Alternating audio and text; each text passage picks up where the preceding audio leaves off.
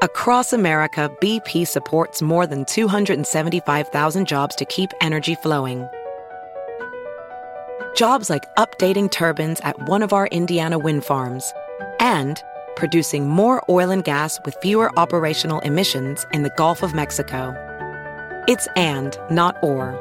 See what doing both means for energy nationwide at bp.com/investing in America.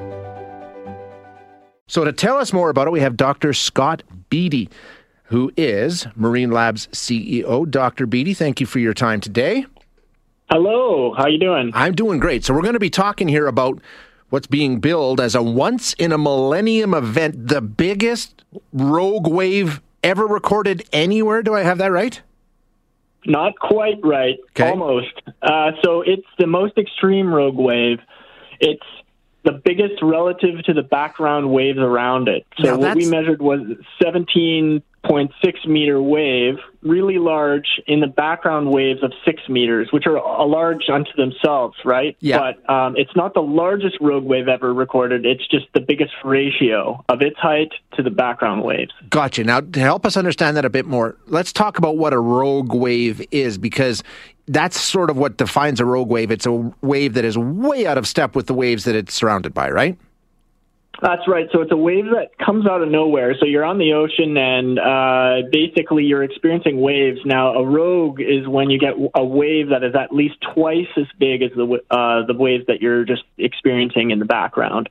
And Comes out of nowhere. It's this big sort of mountain, depending on what's happening, and then it's over. And this one was, and then you're back to the background waves. and this one was almost 3 times the size of the waves around it. That's right. So that's what's making it a record. That's the largest ratio on record to date. Where do they come from? Like, why does all of a sudden you have one wave that's 3 times as high as all the other waves? What happens?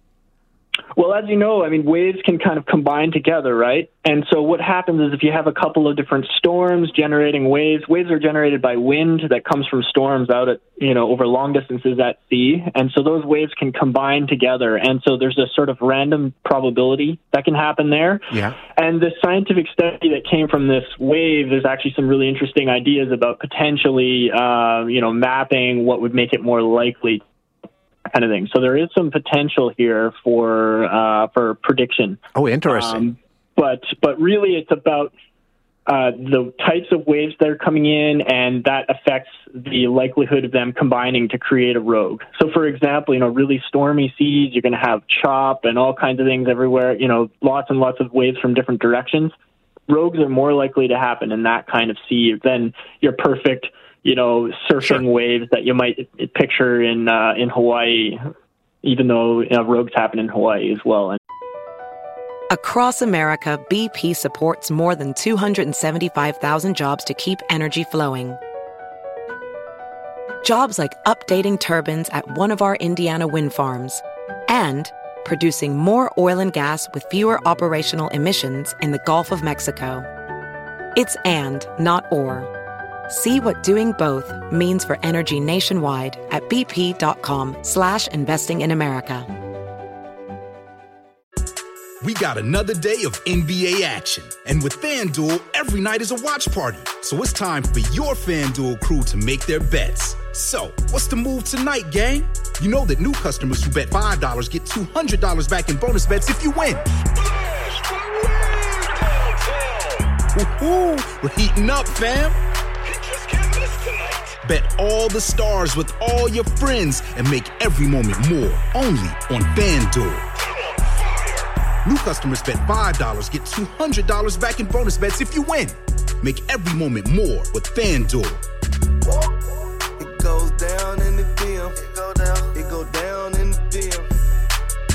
21 plus and present in Virginia. First online real money wager only. $10 first deposit required. Bonus issued is non-withdrawable bonus bets that expires 7 days after receipt. See full terms at FanDuel.com/sportsbook. Gambling problem? Call 1-800-GAMBLER.